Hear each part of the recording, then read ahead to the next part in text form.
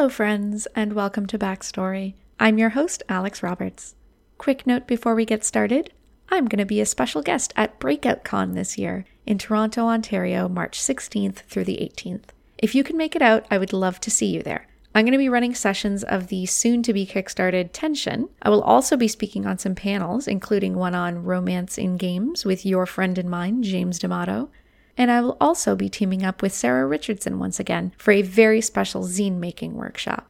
Breakout is a terrific convention, whether you're into board games, card games, RPGs, LARPs. I had a wonderful time last year, and from everything that I've been hearing, I think this year is going to be even better. So today's episode features game designer, community organizer, and ace librarian Kate Hill. If I've ever recommended that you start learning LARPs for your local friends, this is the episode I should have been able to provide to you. Kate's been crafting a local community for about a year now, and I recently had the chance to visit them and see what it looks like and how it feels to be in a very kind of concentrated community of folks who play together and care about each other and demonstrate that in very tangible ways. Anyway, I don't want to get too much into it because we really do a deep dive in this episode. I think you're going to love it.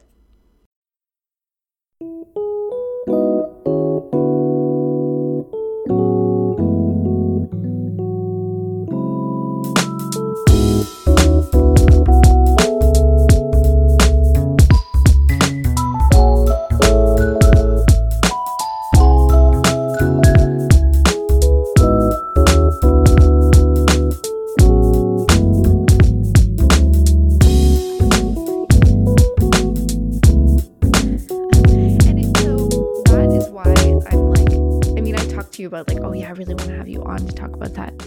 But the more that I looked into it, I really wish that I'd had you on months ago because I didn't realize that you were part of the #Resistance anthology, and also that the deadline for submissions is like tomorrow.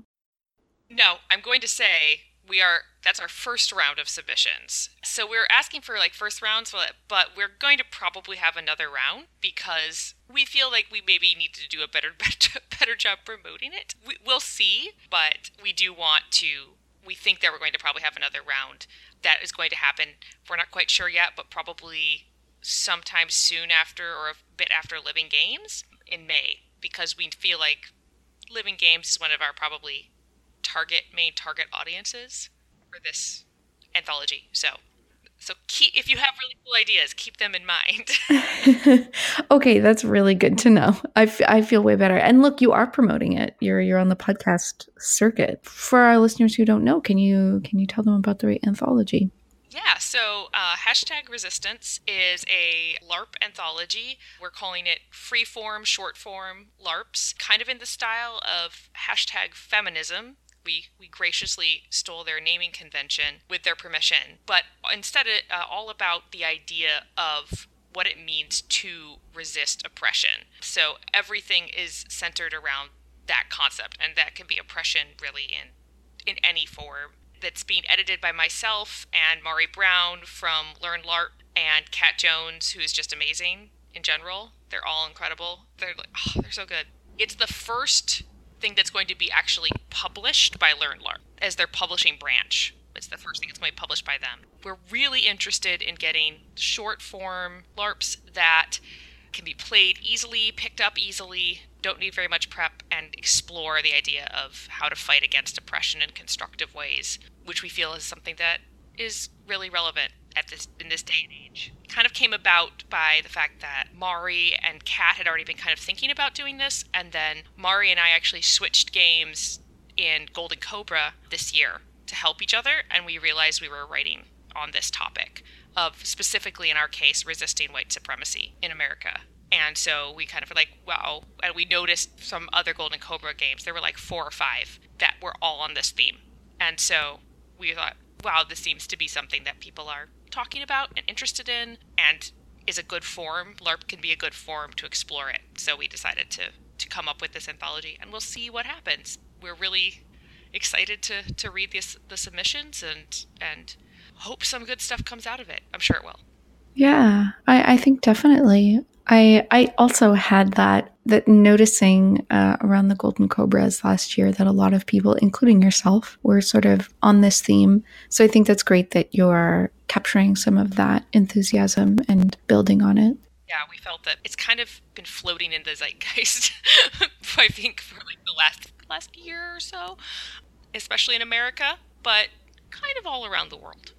So I'm really especially interested to see if we are trying to promote it to an international audience. So I'm especially interested to see if we do get if it resonates with people outside of the kind of American mindset that all the editors are in. Yeah, totally. That's one of the cool things about the #Feminism anthology, right? Yes, that's what I loved about it, is that it captured so many different perspectives. Yeah, there's something about the accessibility of the format of the anthology that I knew you're going for that really, because I know it's not like The Need to Resist just appeared. It's not like issues that need to be resisted just appeared, but I do think that a lot of people, like the very kind of sudden and abrupt awareness that kind of appeared, like that definitely did. And so a lot of people with like no background in direct action or no background in political activism are now like filled with this enthusiasm to do something, but maybe don't know what the hell to do.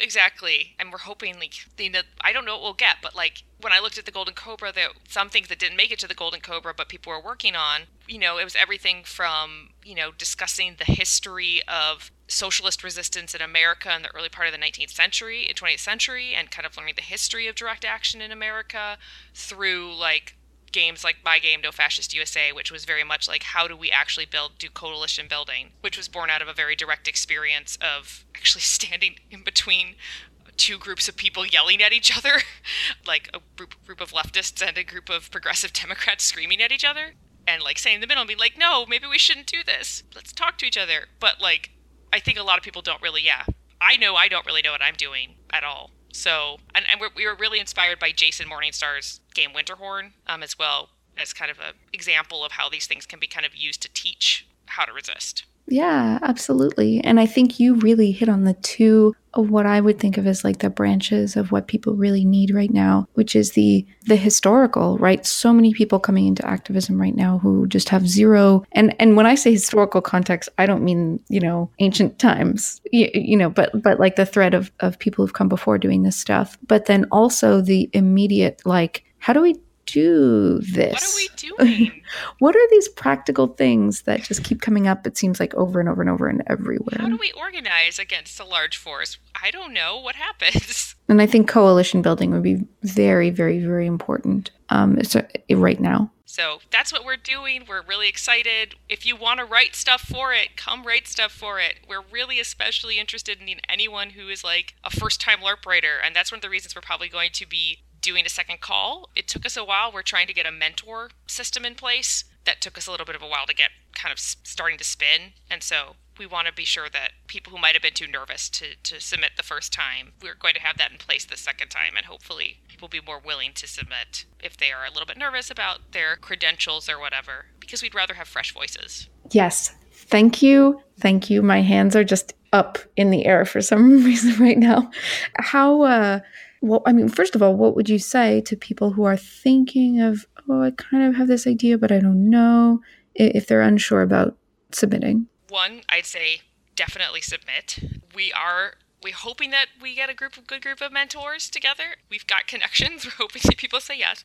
If you want to mentor for us too, let us know. That would be great. But submit, because the group of editors that we've got especially are people who are pretty comfortable and really care about bringing in, I really care about bringing new designers into the scene. I just started designing 2 years ago, and I'm not very good.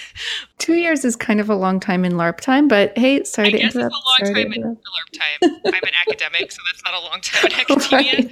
Right. They're like, have you been doing this for 20 years? Then you're not any good.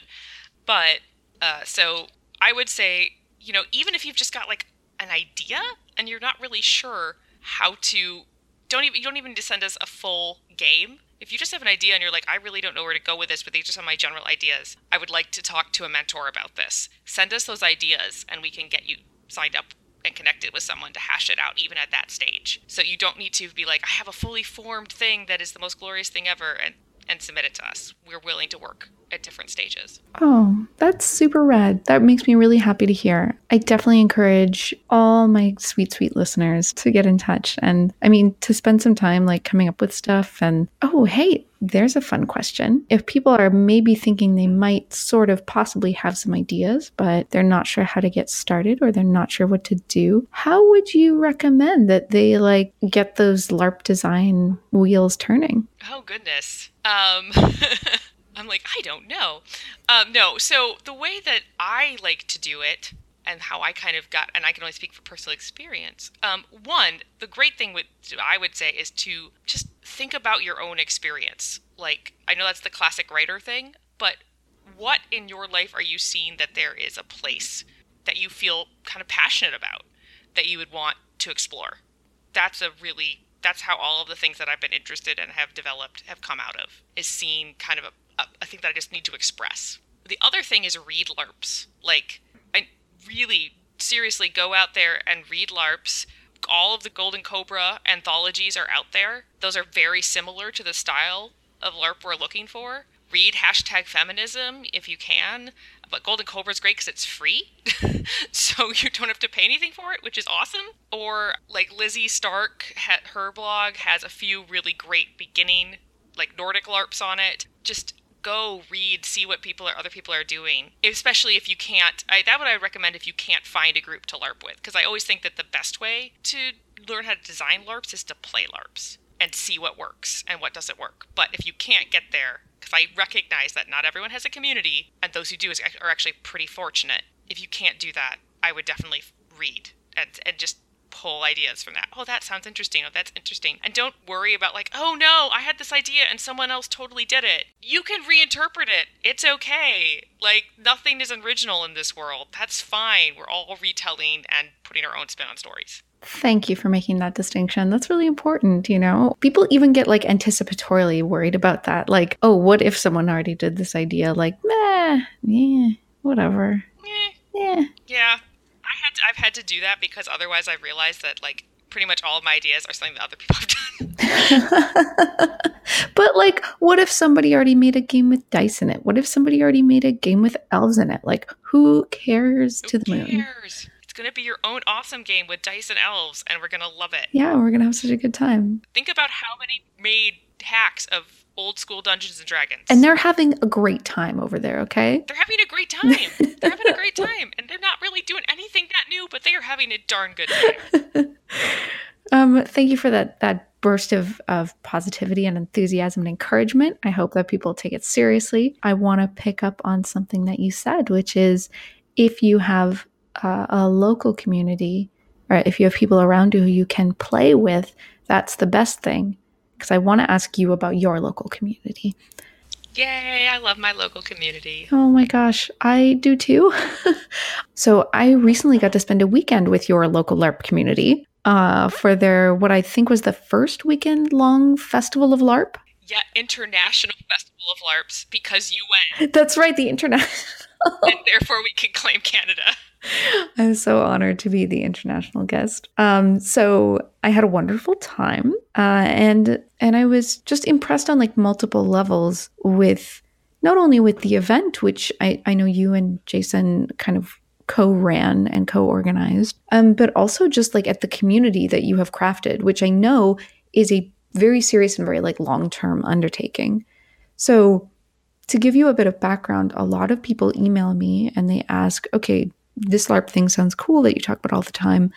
How do I get into it? And when it comes to the kinds of LARPs that I find fun, because there's probably a buffer LARP near you, there's probably a vampire group. Yep, there are both of those. Yeah, and you can totally go and find them, and they're usually pretty well organized and they meet consistently. So go and do that. But if you want to play the kind of games that I talk about on the show, you should either go to a certain con and, you know, tell me where you live and I'll tell you where the nearest one is. That's sometimes a huge investment of money, and it feels like a gigantic risk and can be a huge investment of time as well. But the other option is, which I give people, is start running them yourself. because it's not that hard to facilitate most of the games that I really like. It comes with instructions. Certainly, if you're running tabletop role-playing games, you can do it. You can 100% do it, no problem. I find it often easier. Oh my gosh, I find it so much easier. There's just a lot less like advanced reading. Yeah, it's I so much easier to me. Yeah, me too. I'm way more comfortable. Generally speaking, I'm still actually terrified facilitating LARPs. Are you still terrified facilitating LARPs? I get nervous, but at this point, I have facilitated so many that I'm not. I actually get far more nervous facilitating tabletop, but my group is also really crazy. So we have a professional author, well-known professional author, two professional well-known game designers, and a professional game journalist. And I'm just like, hi, I'm a librarian, and you guys are all super creative, and I'm deeply intimidated. No, and they're wonderful, and they're like the best group ever, and I've been playing with them for 3 years, but like I'm still like, every time I run a game for them. That's me with like any humans, though. I'm like, oh my gosh, you're so amazing. Yeah, that's pretty much me with most people too. So I'm just always like, oh, you're so cool. But LARP, I feel like maybe because there's more instructions or something, like, and it's a shorter thing, and it's like going to be a one shot for all the kinds of games that I like to run. Right. So it's like this will be over even if it's a complete disaster. Exactly. If it's a total disaster, it will be done in probably 4 hours at max. And if it's really bad, we just cut it right in the middle. That's it. We're done. Yeah, I'm just gonna call cut. Yeah. Cut your losses. But I think actually it may be a matter of experience. Like if you just do it enough times, you become more comfortable with it. Wow, what a novel concept. No one's ever thought of this before. No, the first time when I ran my first LARP at my local group, I was super nervous to run it. Definitely. I'm trying to remember what it was. It was Limbo. Oh, cool. That's a great first LARP. Yeah, which is a wonderful LARP. Can you tell our audience? This is a LARP that's available in the LARPs from the Factory collection, which I think I can probably link to, but tell us what the game's about. Oh, Limbo is such a good game. It is a game about you and like 10 other people, 12 other people, all are wandering in the afterlife. You have all just died, and you are waiting in limbo to find out where you go in the afterlife. And there are a collection of tickets, and the conductor, who is the person who runs the game, comes with selections of tickets, and you have to work with the other people to figure out. The rule is the first person who shouts they want it gets the ticket, but you don't really know how many tickets there are, where they all go to, and so it's a game about kind of figuring out where would you be happy to end up, and what do you want, and after you died, and coming to peace with that, and also trading tickets. But it's a beautiful. It sounds kind of silly, but it's actually an incredibly powerful and beautiful game. All kind of about stillness and waiting, and punctuated by frantic activity. It flows beautifully. And it was the first game I ever ran, like, in that style. It's a great first LARP, because you basically you can play variations of yourself. So it works super well. Yeah, and so as a facilitator too, you're kind of just stepping in to like give information and give tickets, and then you kind of step back. You step back, yep. So that's kind of nice. And I got to wear a conductor's hat, which was really exciting. It was...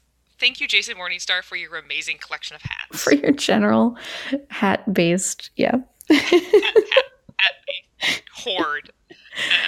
So that's a great first LARP. There are so many first LARPs that I recommend. Listeners, get in touch with me. I'll recommend you a good first LARP. But really, when when I'm telling someone to, run a LARP for your friends, that's starting a LARP community. And gosh, it just makes me wish that we had more resources and more guidance for cultivating a really good community of play. So I went and hung out with you and your super cool community of play that is thriving.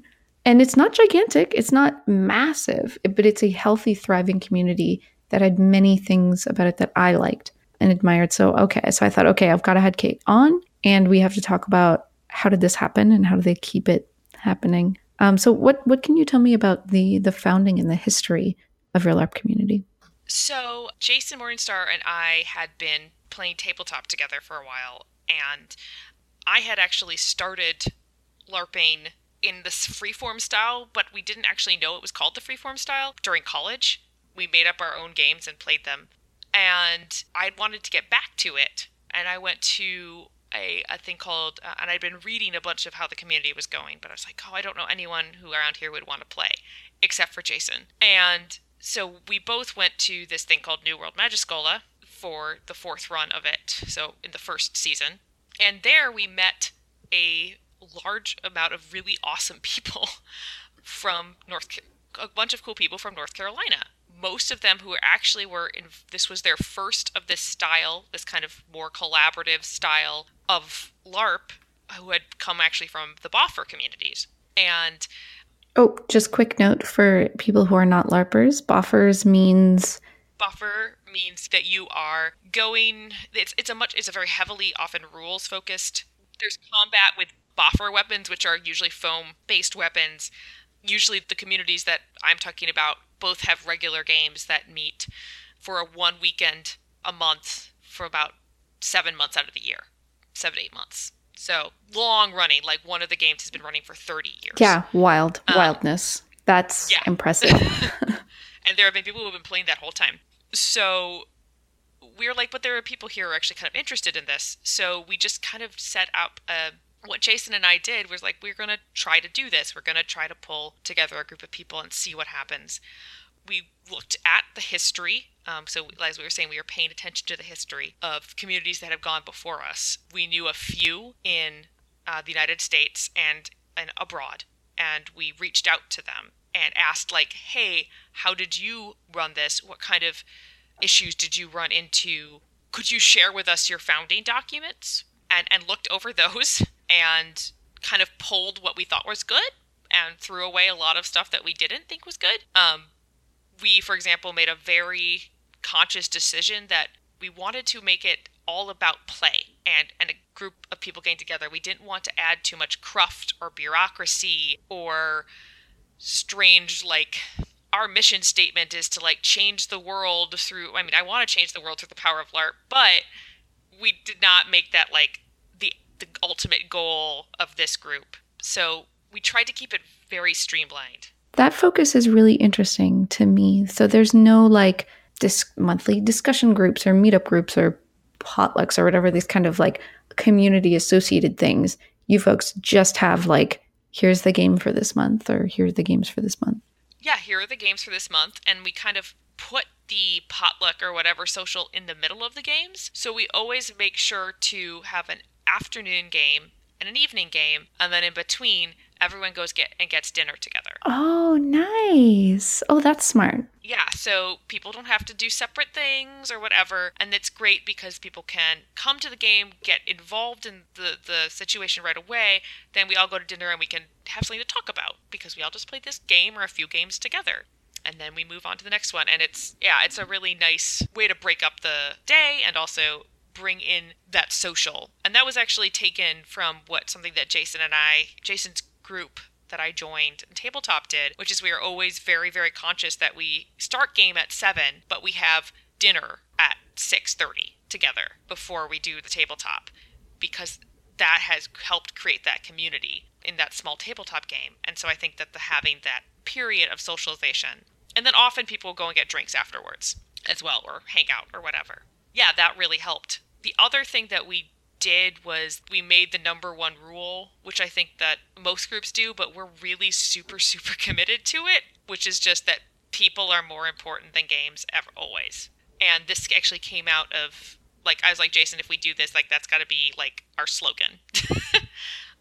I had some, unfortunately, some friends had some very bad experiences in some other LARP groups in which that didn't happen, that the game became more important than people and their emotional health and things like that. And so because of that, we've been super intentional about emphasizing that and really, like, living by it. So, like, if someone is upset or anything like that, that person is fine to leave, and we will let them do what they need to do, but we will never, ever hold any of that against them. Like, if a game needs to stop, a game needs to stop.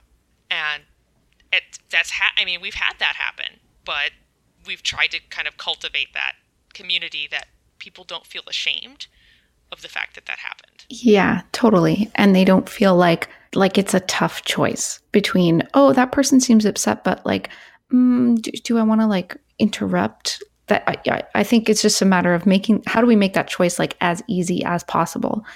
Right. And the correct thing is always that. Yeah, exactly. That it's just like, just do that. Always do that. I really saw the evidence of that while I was there. Like I just, in a way that's like kind of hard to pinpoint actually, just like, man, these are people who care about each other. Like these are people who care about me and they care about each other. And I'm wondering like practically, how do you bring that about? How do you make it so that is the case? Because I can tell you for sure that like that certainly felt like that was the case. So I think that one of the things that we've done is we have I mean, it sounds terrible, but we vetted people who come into the community. So we do make sure that we love the community to grow, and we are really excited when new people come. But most of the people who have entered our community are not people that not always people that Jason and I know, for sure. Like, but they're people that other members of the community know and can say, I can vouch that this person will be able to respect people. So that's one of the ways that we've kept that. We've intentionally started small with a group of like 10, or I think it was about 20 people that we really trusted, and kind of built that as a core and then expanded out.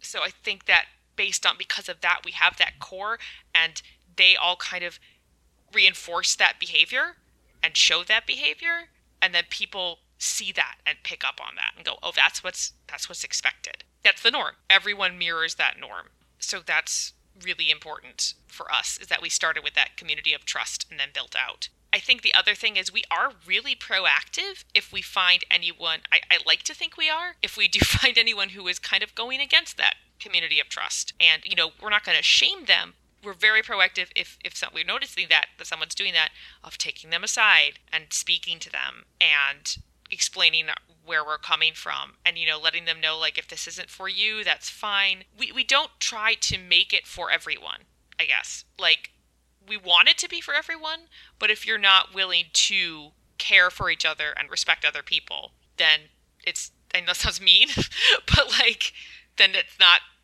this is not the community for you. So that's kind of how we've done it.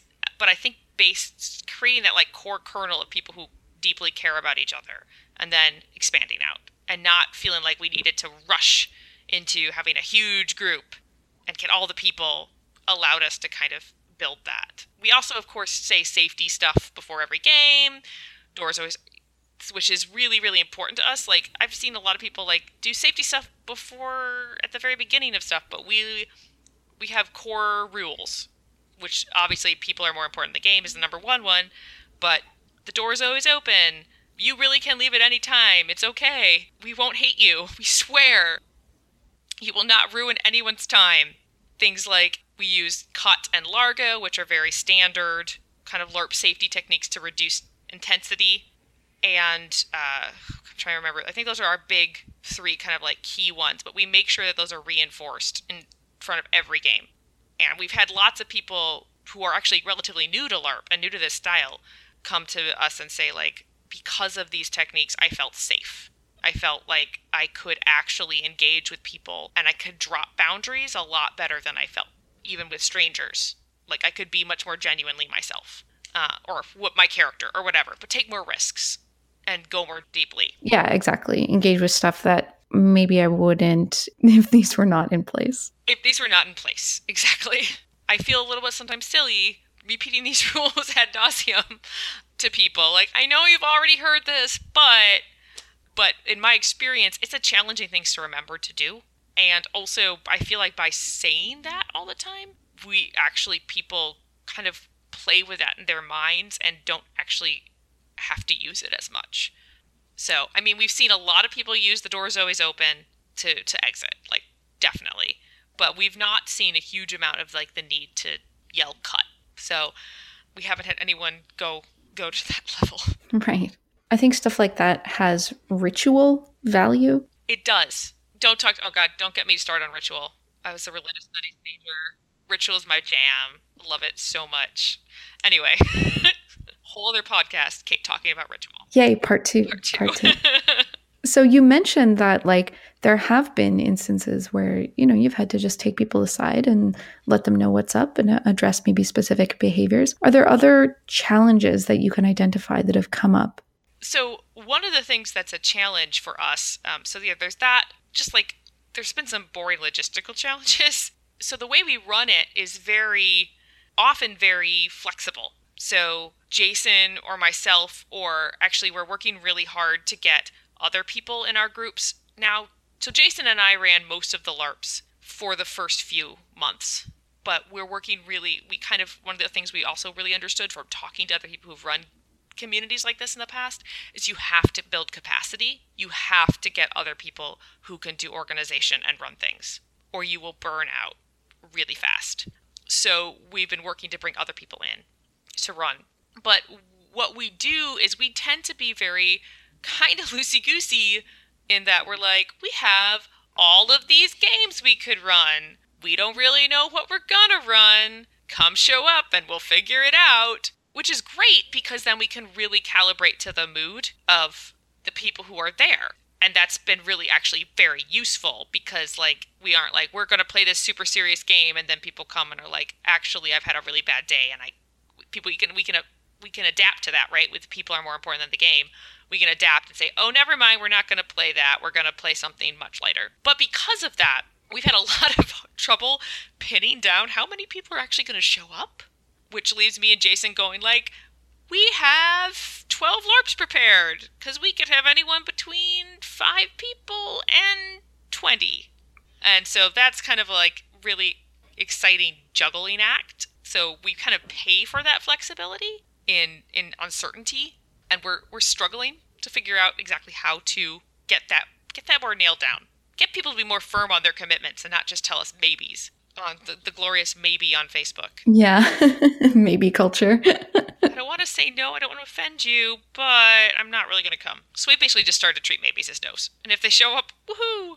So that's been a struggle. So I guess that the other thing then I would say, and actually I will say that we haven't had to use this, but Jason and I did work on one of the first things we did was write a consent code of conduct and posted it on our Facebook page, which is the main way we talk with people. And basically that says that, as I said, luckily we haven't had to use it, but it's been really nice that it's there. And it says basically that like Jason and I are the final arbiters of if you get thrown out or not. And we reserve the right to be dictators. And we did this because we have seen so many that doesn't exist. One, we wanted people to be able to just blame us. If they're mad at someone, just blame us. Don't blame the rest of the community. Also, we've seen a lot of like internal struggle in communities in which people like take sides and it's a giant mess, and there are like votes or things like that about if a person should be thrown out or not. And we just wanted it to be a much kind of cleaner decision. And we recognize that like this might be unfair, but we also realize that we like it to be open and allow a lot of people to participate and run things and things like that, but also to have that kind of final, like the buck stops here line. I guess the other thing is that what I kind of mentioned is we've been really trying to, start out small and build capacity and get people involved in running games. Recognize that you probably will have to run games for the first few months. That's you will. That people are not going to volunteer. That's fine. But as people become more comfortable, try to pull them in. Encourage them to run games. Sit down with them if they're nervous to talk about it beforehand. We have been relatively successful. I think it helped that I was a first-time LARP runner and I just jumped into it. So I'm like, hey, I'm doing this crazy thing. You can too. But like we've had at least 4 people out of our core group five people out of our kind of main group run their first LARP of this style, this freeform style, for our group. And now they regularly run them. We actually had a LARP Shack a few months ago. Sorry, that's the name of the group. It was November. It was November, and I couldn't make it because I was going crazy with work. and Jason couldn't make it because he was out of town, and the LARP Shack happened anyway. Oh, that is the ultimate test, isn't it? Yes, it happened anyway. People showed up and played games, and it went great, and they didn't need us. And it was so great that we had enough of a community there that they're like, nope, we're going to do it anyway. See you guys later. And so I think that, like, that's the dream. But the way we did that is by, like, building that, really encouraging people to take, like, we actually, what Jason and I did was created a spreadsheet of free LARPs. What we went through and we made a Google spreadsheet of free LARPs in this style that we thought were cool throughout the internet. And then we also had LARPs that we owned that we put descriptions of and said, hey, this is what it's about. If you want to run it, come let us know. We will gladly lend it to you. And we also rated all of those LARPs by tier. We followed the #feminism rating of teardrops, which is 1 teardrop is pretty light and fluffy, and it goes all the way up to 5 teardrops, which is really prepare yourself. Prepare yourself. Oh my gosh. Let's just put it this way. A game about everyone dying alone in space is only 4 teardrops. Yes. So we did that, and we shared that with the group. And that also made it so much, because a lot of people were like, where do I find these things? You want me to run something? Where do I find them? And by collating all of those materials and being like, here's a spreadsheet. You can go click on all of these links. Ask us about other ones. It made it really much easier for people to say, oh, I want to run this one.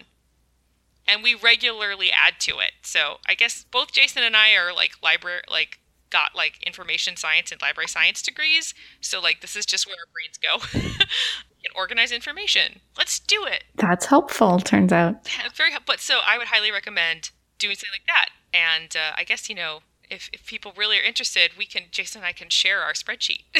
Okay, sweet. I was going to ask you about that, and I was going to be like, I hope she says yes.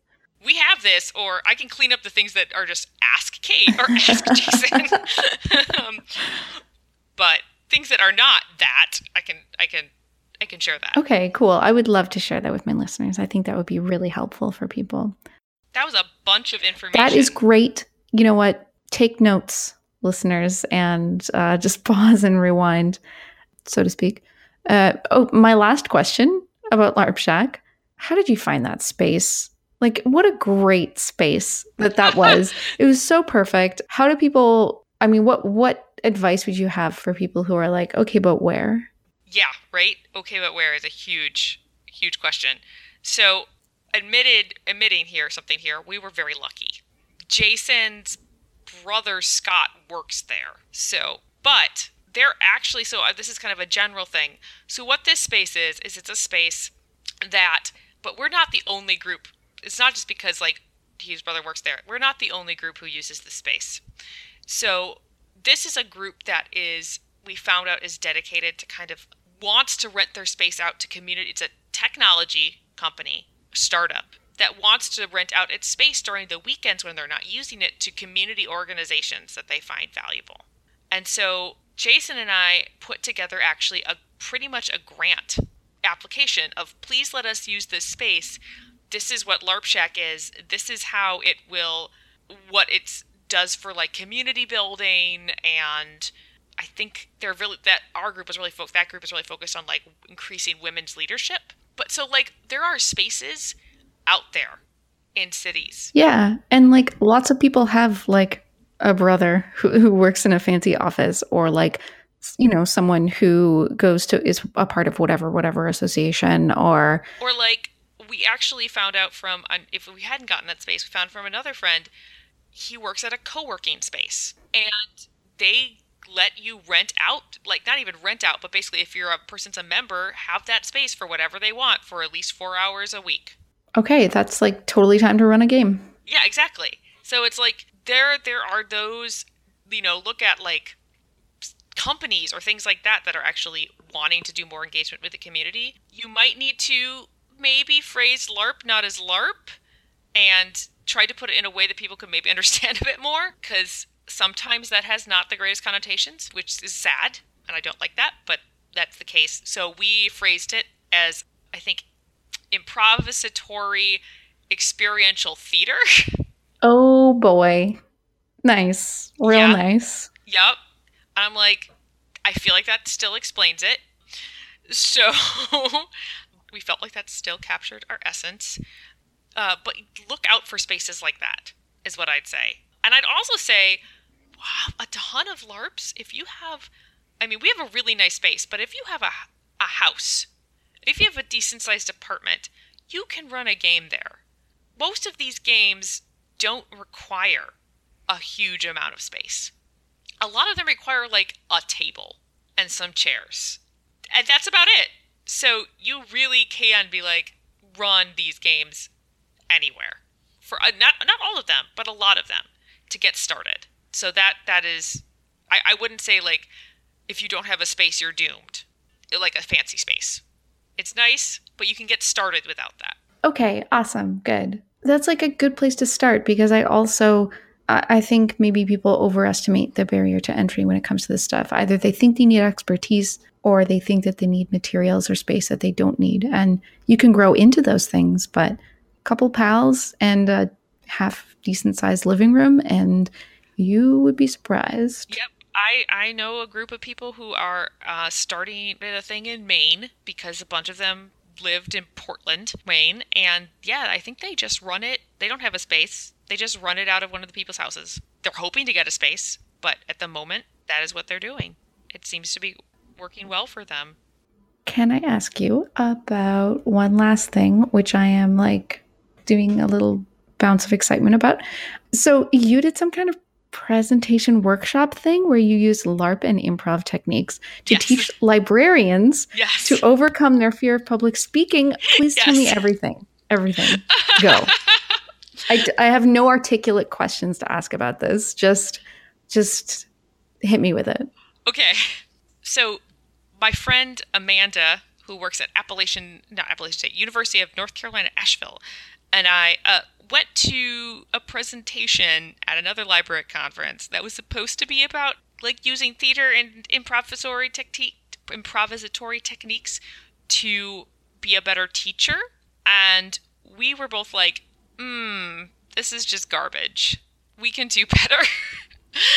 And so we put together a workshop for a conference in North Carolina, where I'm from, which we put together. So Amanda has a lot of background in improv. She had done long sketch form comedy throughout college and a little bit after. And I, have my LARP background. And so we kind of ran people through this workshop in which it was based on the idea of a conversation that we had about the importance of, for us, having a public speaking persona, which is kind of this person or character that I'm currently using right now that you slip into when you have to do a presentation, or it's like a mannerism and a way of thinking and things like that. And so it's very similar to the idea also of a teacher persona, which is something in education in which you kind of create almost these attributes for how you want to teach and then work to fulfill those and become a different person when you teach. So we kind of ran with that idea and, started people off with some warm-ups and things like that. And then we worked on flexibility in teaching and public speaking and how you will always be surprised by bringing in yes ands. So had people work through how to build on a scenario or build on basically, in our case, random questions that were thrown to them on a topic with yes and build a story around that. And then from that, we actually, kind of warm-ups like that. We had people actually make, I based the character sheets on Limbo, the game I talked about earlier, because I loved it so much of how that game has, this is how I feel on a ranking. This is how my character feels on a ranking of attributes. And so I had people identify how what they felt their strengths were, like give their strengths with public speaking and different aspects of that a numerical rating, and then also had their public speaking persona get a numerical rating. to kind of show where do they want to improve. I also let everyone choose a theme song because to me, that's how I make all my characters is they need a theme song. So every character I have, like if I know I'm really into them, if I've got a theme song for them, I don't know. It's just like I learned to do it while I was acting, when I did acting, and that's just stuck. But so we let them do that. And then we kind of had them using those characters that they built. We had them engage in other activities as role-playing as those characters. So we had them each give a 2-minute speech as those characters and then pull in, some of the yes and materials for that to have the other characters ask them questions as their characters and build these scenarios in which people were public speaking as their characters that they had created. And then at the end, we played all of their theme songs on a Spotify playlist. So that was kind of what we did. And it was like amazingly, we were like, this is just this little thing that we're doing, but we think it'll be fun and we hope it works. And the response was incredible. Like, we got so much feedback, like, this was the best thing that I went to in this entire conference. We had numerous people ask us to please come and do it for them at their libraries. So we're taking the show on the road around North Carolina, and we'll see what happens from there. But we just felt, it hit people. People, we didn't call it LARP again, but people were creating and embodying and live acting as characters in scenarios. Yeah, so that's a LARPing. It was LARP. They were LARPing. We just snuck it up on them again. Ha ha ha. And they had such a great, people just absolutely loved it. Yeah, well, I'm not surprised. You sent me the deck that you used, and I love that even for this, just set of activities that is pretty light and, maybe it's not even really a LARP, we're not sure, you still listed all of the sort of, what I would think of as like core safety mechanics. Yep. And you did it with cute animal pictures. So like big points. That makes everything better. That's another thing about me. I am that much of a weirdo that I have a thing in whichever I make a slide deck for a presentation, it is going to be themed around animals, a different type of cute animals. This happened to be dogs, but we realized that this was a situation that even though it seemed light and fluffy, this is a situation in which we had people who were scared of public speaking.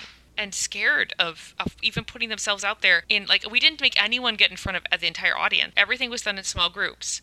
Even for that, it was very nerve-wracking. And so we really wanted to make sure that people realized that, this is something unusual that you wouldn't do at a normal library conference normally. And you can leave. You can say no. That's fine. You can just duck out or pass. Yeah, exactly. And all of those things are part of doing it, not breaking it. So were you in your persona when you were putting on this workshop? 100%. It's now so much of a part of me.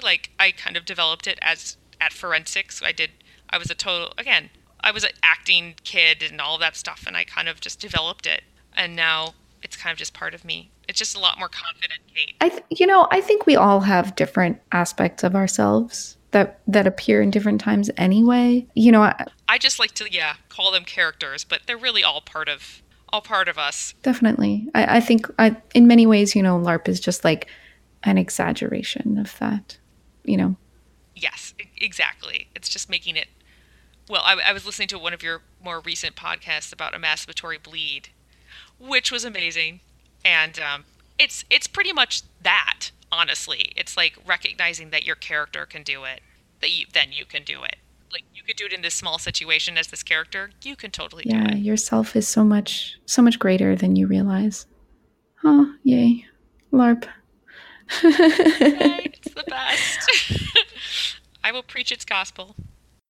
Kate, thank you so much for joining me. Thank you so much for asking me to join. I'm really super honored. Oh, cool. That you asked me. Because, this is one of my favorite podcasts. No, thank you. And I asked you on such short notice, and I was like, let's do this. Let's jump into this. And you're like, right away. Okay, cool. Let's do it.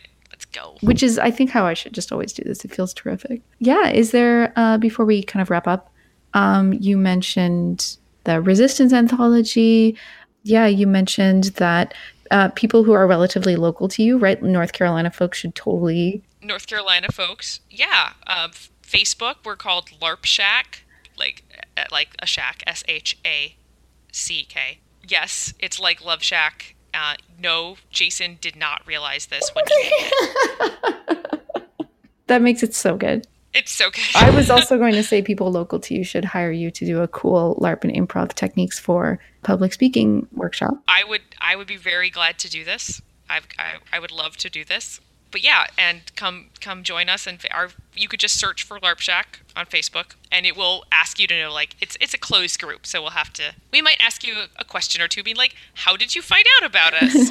Who the heck do you think you are, sir? Who are you, sir? But then you could be just like, Backstory Podcast, and I live in the area, and I want to try this cool stuff. Okay, cool. I would be so delighted if that actually happened, by the way. I would be too. I would be really excited. Like, just because of, yeah, that would be really cool. Okay, is there anything else that you want to mention? Is there anywhere where my listeners can, like, keep up with you and what you're doing?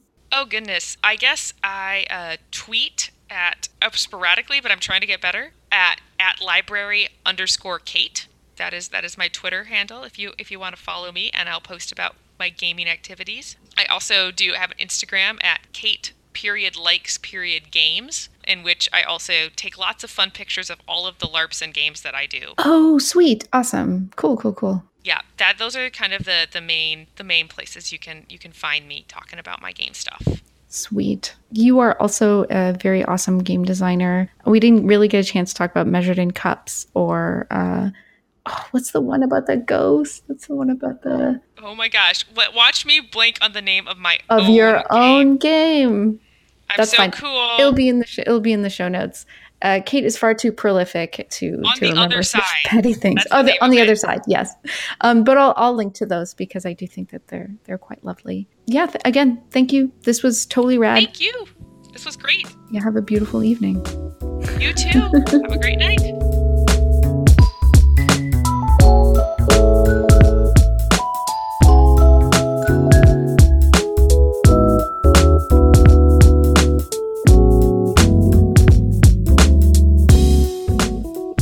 Thanks again to Kate for joining me, and as always, thank you for listening. If you have thoughts on today's episode, you can email me at backstorypodcast@gmail.com.